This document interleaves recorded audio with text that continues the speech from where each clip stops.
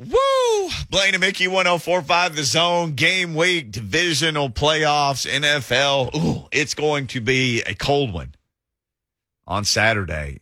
Hey, Blaine Bishop, Mickey Ryan, Lucas Panzica here with you. By the way, you heard in his update, no Titans on the injury report today. Everyone, well, we haven't seen the paper report, but everyone practiced per multiple reports. That's great news. And as much as you say that's great news, that makes me nervous. Only because it's never happened. I know. So I'm like, uh-oh, something's not right.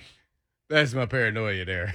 I'm used to seeing a laundry list of players, and then we know, okay, we're going with this, and this, and hey, we got to, find a way to overcome those players that's not playing. Now everybody is healthy, so now I have a weird feeling. It's just to overcome who's inactive right now. Literally.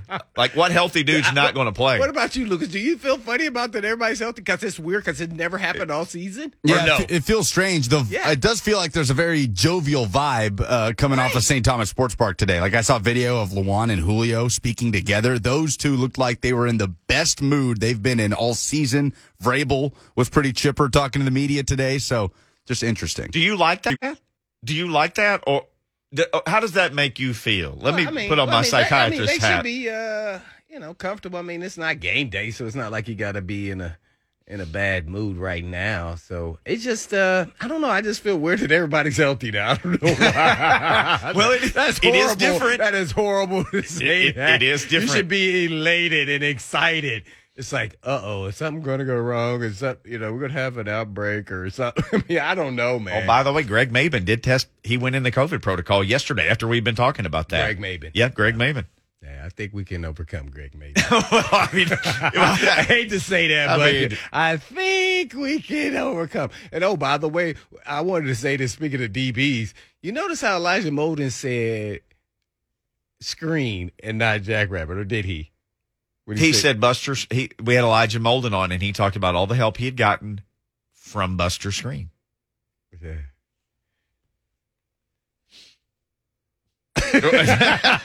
I feel like there's and. Well, there's some other corners on the team that are veterans, so I just, but he could have just missed out and didn't say his name. That happens all the time. We're going to critique every little bit of what they say, just like everybody does with what we say. So why not? That's what Twitter's for. No, it was all good. Do you like the idea, because it's the same dirt that you played on over there? It's the same dirt. No, they resided it. Well, I know, but the dirt under that dirt is the same. By the way, you get potato chips grown in that dirt, apparently. Yes, Lay's sells potato chips that are grown from stadium dirt, supposedly. Is that supposed to be good for your health? I think they took one field in Idaho and threw a spoonful of dirt out there that they dug out. Idaho. Yeah. And we're like, there you go. It's got like team logos on the bags of chips, like the Washington football team. Wasn't put it out. Like the dumbest thing in sports for you guys one week or something like that on now, Buck's it was show? Bucks one day, but like the Washington football team won from that field. I feel like if you just eat a chip, your ACL will just immediately tear. It'll just disintegrate. The second you put that in your mouth. Oh, okay, so that's on the field. Well, let's just let's keep it moving. Do you like the idea of playing a greatest show on turf type team on half frozen dirt over here outside? Oh yeah. Okay. Yeah, I do. Okay. I wish the Super Bowl was on dirt. I wish the Super Bowl the year 2000 was on dirt. Moving a little bit differently on that turf in that dome, man. Yeah. So, yeah, it was a little bit different. And I know they play outside, and I know it's cold in Cincinnati, but it is not turf. And this field is a living entity here, depending on how it's sodded and what it looks depends. like. Even as the home team, you better go out there and check out the cleats you need to be wearing. Yep. Especially being a defensive back, because a slip could cost you a touchdown and maybe your job and the game. No, it cost Jamar Chase some touchdowns. Oh, yeah. Well, guess what? We got Fulton. He knows him. He knows everybody. He played against him in high school. But as you keep pointing out, that goes both ways. They both know each other. Yeah, he knows him, though. Yeah, Chase knows him, too. So, back and forth, if you want to go even Steven, that means if he gets a touchdown – that means Fulton's supposed to get an interception for a touchdown to make it even. Would you settle for that? Touchdown for both? No, I just settle for just shut him out. That's cool, too. And when I say shut out, man, hold him under 50. Like 5 for 48. Yeah, something like that. Something like that. Mm-hmm. Boy. And not, he's going to get targets. Yeah. Ooh. I wonder if they're going to play sides. I remember you asked me that the other day. I asked you that. I'm wondering what is Fulton, politicking. Hey, man, I want to go against Chase every time. He is the best young receiver in the league and probably top 5 already. Yeah, I think that's fair. You can say, hey, man, I got him. I'm like, I think I might want to play my side. He lines up on my side a lot already anyway, so let's just do that. How they play defense in this game is fascinating to me. What they do to try to slow that down. And the Bengals run the ball, too. Yeah. They run. I want to say they ran it nearly as many times or maybe right out about the same as many times as the Titan did. Now, they threw it more because they ran more plays.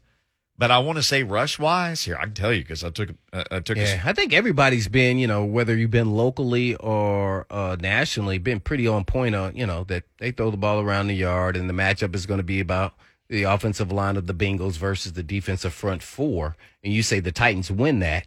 And you say, well, how often do they win that? Because he's going to be able to throw the ball and how quick and everything else is a whole nother question. But can you keep him in the pocket? I think early in the game, I think the Titans are going to be, with the fans and everything else going to be swarming. I actually want the defense to start off because that kind of energy and the hypeness of the stadium and the fans could bring a whole bunch of energy. And once you get them kind of willing a little bit, you can kind of carry that momentum for another quarter, maybe. So kind of want that so they can see, hey, this team is different than any team we faced. And they've done decent against teams that can rush the passer. Yeah. So you got to play some zone. You got to disguise. I think they know all the things they have to do, of course. But this guy, they're going to get there. It's just a matter of just keeping them in front of you and containing them, which Vrabel has actually said. Let me check myself before I wreck myself. I know. They actually threw it about the same number of times. I knew one of the numbers about the same. The Titans and the Bengals the Bengals only threw it 20 more times this year than the Titans. Mm-hmm. Titans ran it 100+ more times than they did. The Bengals threw it only 20 more times than the Titans all season. That was a number that surprised me. 535 throws for the Titans.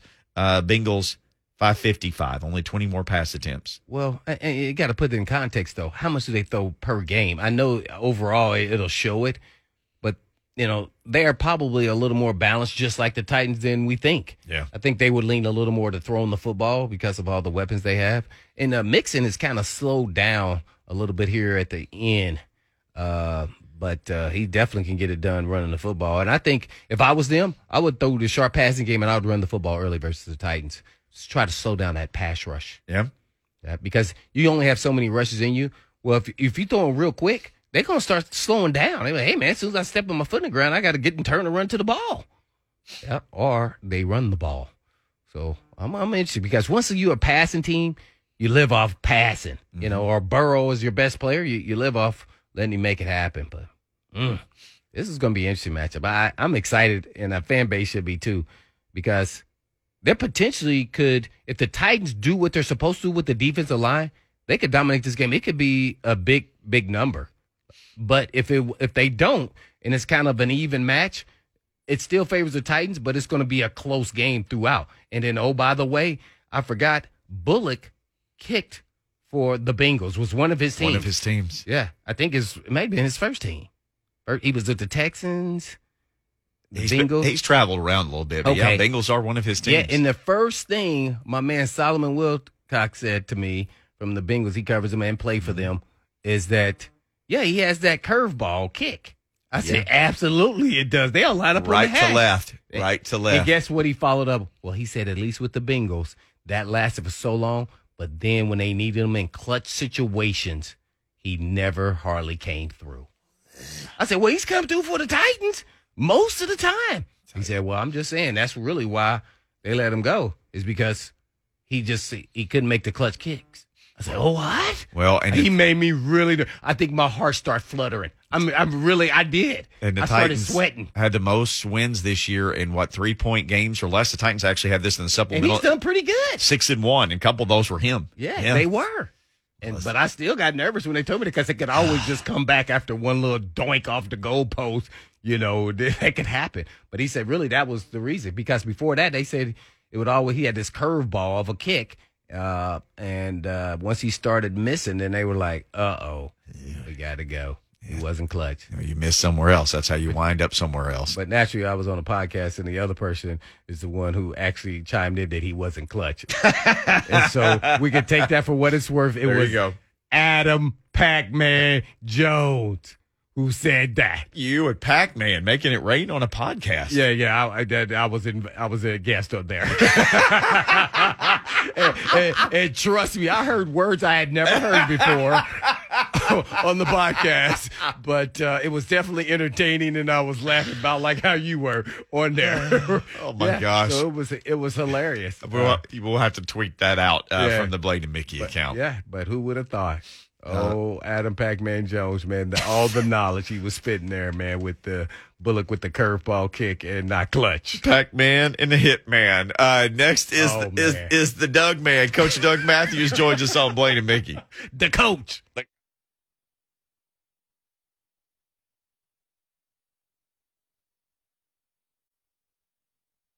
Blaine and Mickey 104.5, The Zone.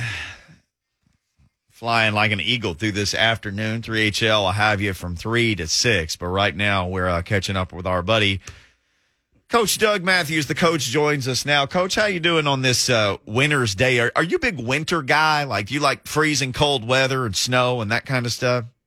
Not particularly, but I don't mind it some. I think that's one of the neat things, kind of, where I grew up, about the same type of weather as here, and I enjoy a good snow every now and then. And the ice gets a little troublesome, but, you got to kind of learn to work around that. But now I don't mind it at all. Well, do you mind when a receiver from Wyoming, where they always have plenty of this weather, looks like he's going to come to Tennessee in the transfer portal, and then he goes to visit Texas, and he puts on his social media that he's hook 'em horns now. They got one that got away, Isaiah Nayer, who really looks like a heck of a prospect.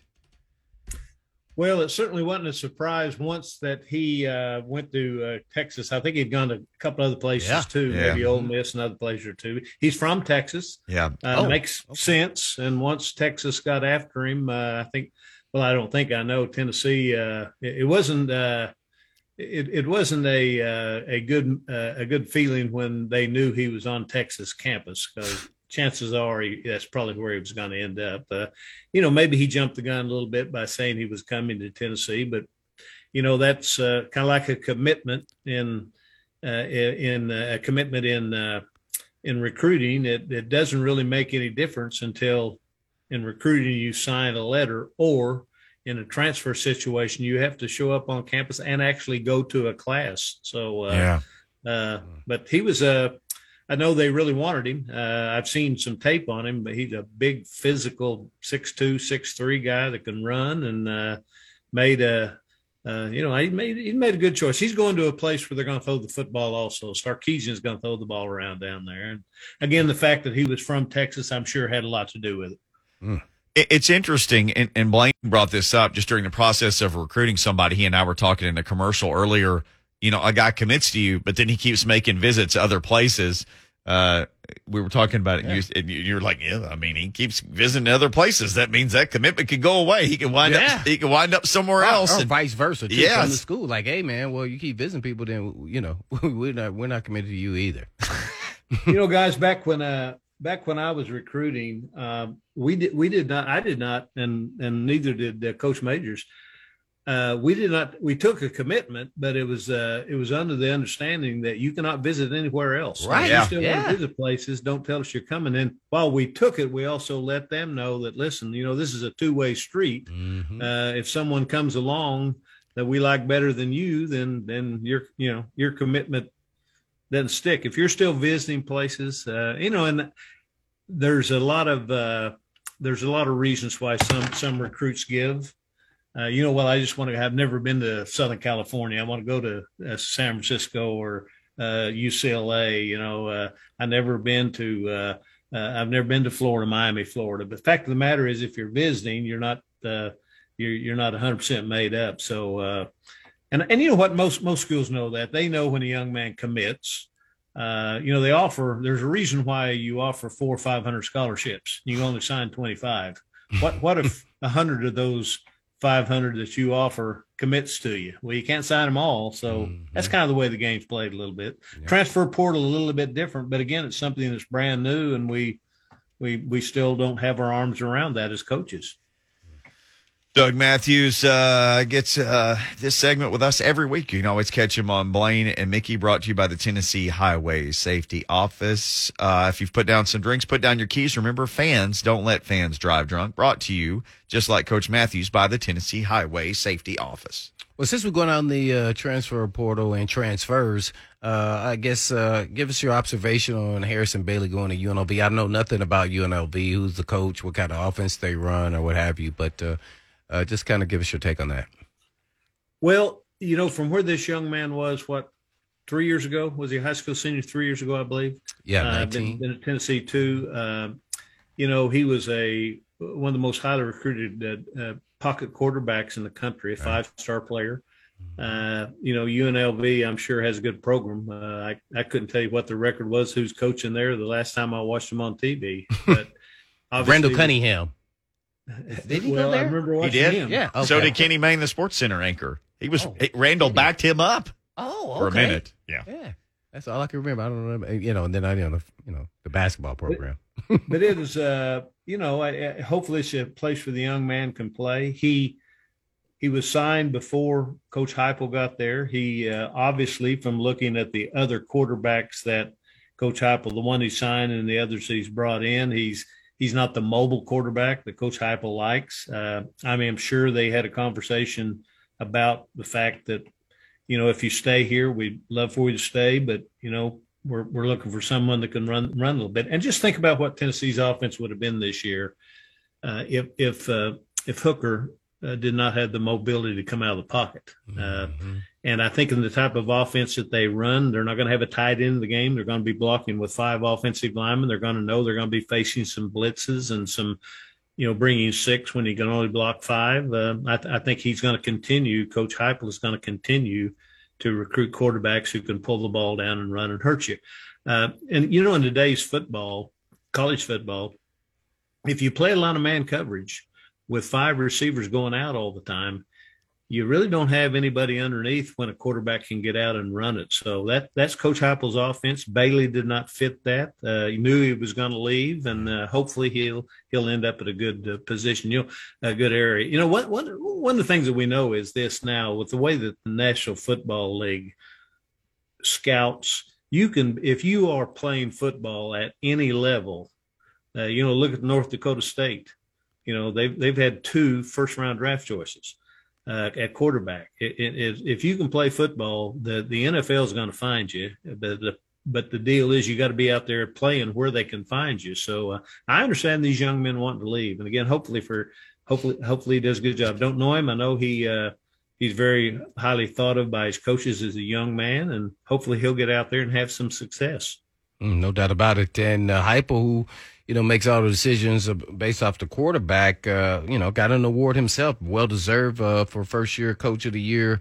And I think was it a Spurrier first-year coach? But, yeah, What are your thoughts on, him being a first-year head coach, doing really well, and he deserves that. And they did fairly well, past season. Yeah, I think Spurrier was indeed when the first-year coach at Florida got it. Mm-hmm. And then I think the award has been named for him after that. Right. He shared it with Beamer at South Carolina, who I thought had an excellent year. Mm-hmm. I did not think going into the season, I really did not think that South Carolina would win more than 2 or 3 ball games. And they won 7. So, it's now Tennessee beat them at that particular time, but that was a little bit earlier. South Carolina got better, but that's one day. Those 2 really good young coaches, go-getters, who I think are going to make a splash in this league. I really do. Well, with the Coach Doug Mathews.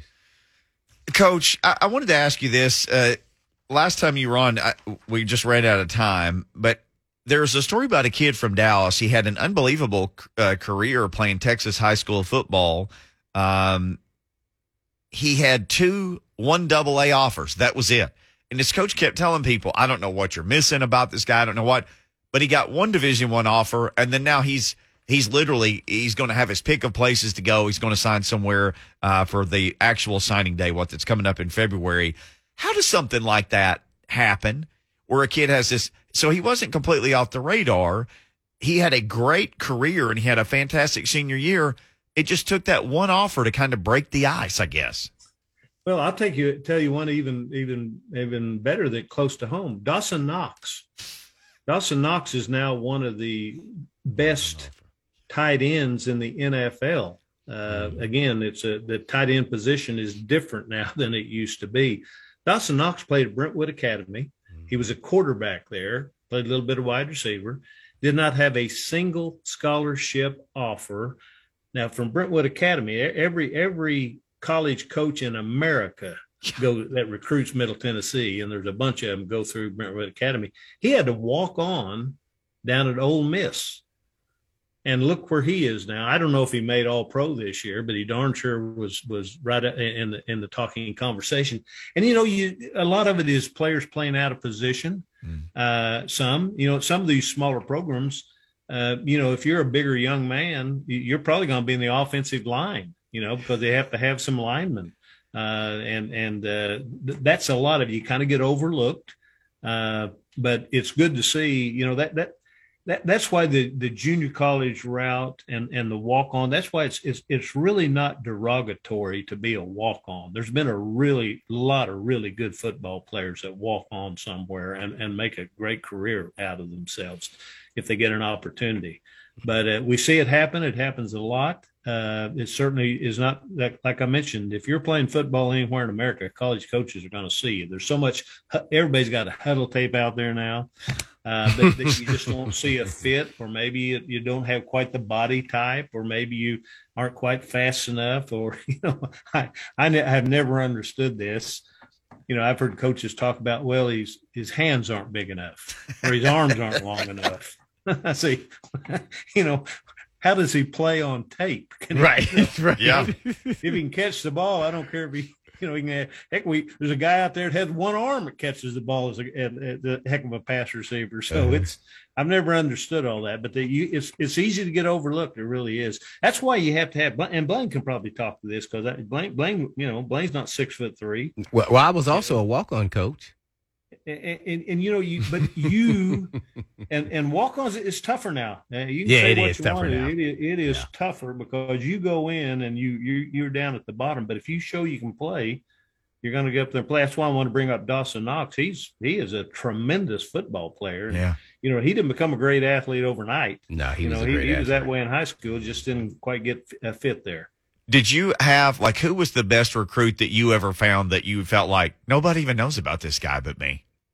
Oh, there's no doubt. And when I was at Tennessee, now some of the smaller schools I was at, it was a little bit different. There's no doubt it was Harry Galbraith. Harry Galbraith, who Philip Fulmer, after 28 years of a head coach and assistant coach in the offensive line, will tell you is the best. He doesn't even think about it. He'll tell you right at the top was Harry Galbraith.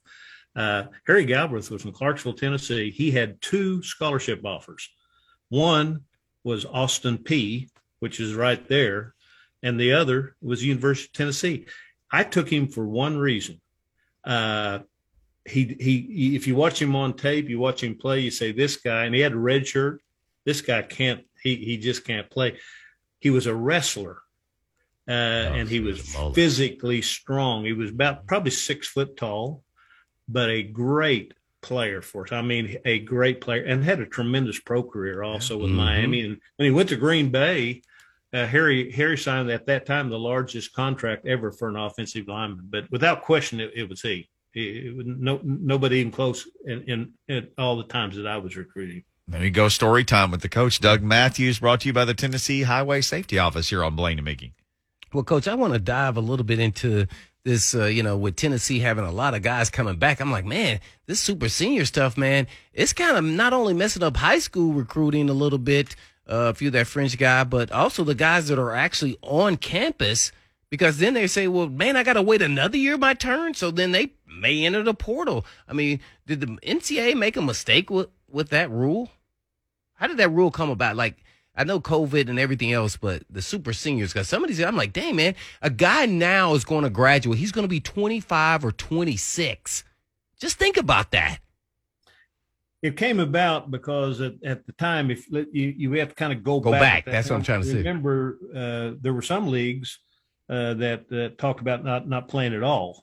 Mm-hmm. And then they but everybody back and played. Well, maybe we'll play. I remember the OVC said you could play 4 games, something like that. Mm-hmm. So I think what the NCAA did, and it wasn't just football, by the way. It was every Right. scholar, every athlete that played any sport in college. They said it does not count towards your eligibility. Then after that, and I think it was a good move, quite frankly. After that, it was you had some teams. Southeastern Conference played 10 games.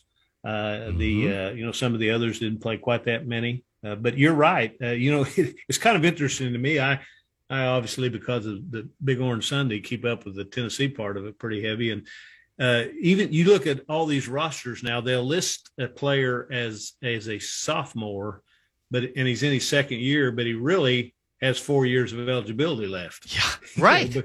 Because he could have been the Heisman Trophy winner of 2019 could come back another year if he wanted to. Everybody has that. Some young men are deciding to stay and others aren't. But that's how it came about. Now, here was the deal on that, though. The first year, 2020, all right, and the 2020, and in coming back for 2021, all those young men, they did not count against the 85. So in other words, if you had young men whose eligibility was up that year and they gave them another year, you could have them above that 85. Starting this year, all the COVID players that come back, they have to get under that 85 limit. So it's still going to be pretty darn restrictive because coaches have to decide, I want to keep the 5, 6, 7, 10 young men that want to come back. That's going to cost me 10 scholarships. Some of them probably not going to play, or do I want to let them go and get other scholarships? So, but that's the big thing this year for the first time since COVID. You have to be under the 85 maximum scholarship when the season kicks off fall of 2022. Well, Coach, I know you and Mickey know, but explain to all our listeners, you guys just signed a home and home with Washington, I think in 29 and 30. So you can kind of take us through that process with the coach or the AD and how that comes to life. And they decide on the years. Naturally, you've got to have an opening. Just kind of go through that, negotiating process. Blaine, one of the things the University of Tennessee really has always done, going way back in their history, they were one of the first teams in the South, and still are one that they really try to play a national schedule. Tennessee, going way back, they played UCLA, they played Southern Cal, they played Oregon, they played Penn State, they played Notre Dame, they played Oklahoma. They try to play that one, with 4 non-conference games. Tennessee pretty much, there's been some years when they were rebuilding, not very good, they didn't do it. But most of the time, they've played one really good intersectional game. As I mentioned, when I was at Tennessee, we played Southern Cal twice. We played UCLA twice. We played Washington State, Cal. But I think the Washington game, Tennessee, I don't believe has ever played Washington. I don't know that for a fact, but I cannot recall. I think that's a great ball game. But that's one thing that Tennessee's tried to do. That goes back to Bob Woodruff, probably a little bit before that, with Neyland a little bit. Doug Dickey certainly did that as athletic director. And I'm glad to see this because let's face it, you got these stadiums you have to fill up. Washington is a team that is generally a tough football team, a very good football team. I'm glad to see them do it. But Tennessee was one of the – you go back and look just at schedules from Southern teams. Very, very few of them play teams from the West Coast. Kind of conversely on that, you don't find very many Southeastern Conference teams and Big Ten teams playing during the season. They play – a good bit in bowl games, but you don't see very many Southeastern Conference teams play Big Ten teams or vice versa on that. But I'm glad to see it, and I think it'll be Tennessee got Oklahoma next in 2023. They'll be playing those types of teams, and they normally are going to play a really tough non-conference powerhouse football team, at least historically powerhouse football team. They do that quite often. Coach, great stuff. Thanks for the visit this week. As always, fantastic stories, and look forward to talking with you again soon.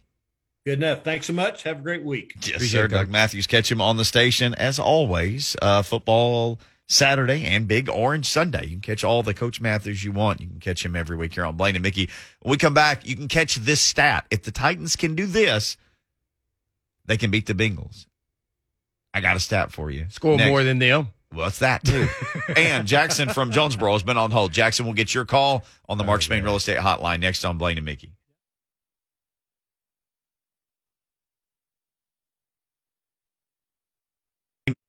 Blaine and Mickey pushing it through the afternoon here. Wow. Boy, this takes me back to the Daddy Goose Club in Truman, Arkansas. Yeah. We see where Lucas's mind at. Now that place, that place sounds like somewhere to be. Oh, it's a place to get shanked. Lucas should have played this on Ding Dong Day. Yeah, baby, push it good. It's like some dudes fresh out of the county jail at the Daddy Goose Club on a Saturday night in Truman, Arkansas. My mom's listening. I never went. My friends did. I never went there. What? No, I never went. They just told me about it. Sometimes she listens. I love you, Mom. Speaking of people in Jonesboro, Jackson in Jonesboro has been on it. Yes. This is a 3-week in a row. Somebody from Jonesboro. I think two of those are him. Yes. Jackson checking in. What's up, Jackson? All right. Hey, it's always me. It's always me. Oh, it's always you. Okay. I'm the only one over here.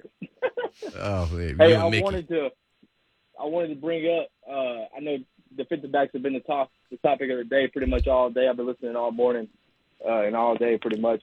And I just want to bring up, I know you're the Titans fan if you're not excited about Derrick Henry's return. You know, that gets people fired up. But I think I'm more excited to see Jack Rabbit, Kevin Byard, Amani Hooker, Elijah Molden. We just talked to him earlier. Christian Fulton, those guys locking down on the Cincinnati Bengals receiving corps. Blaine, what do you think about that? Well, I don't know what your version of lockdown. Lock them down. Yeah, lock them down. But my day meant like they don't do too much. But I think in this era, lock them down means, hey, you keep them under 70, their stud, Chase, Higgins. I mean, if the secondary plays well, that means that the front four play great.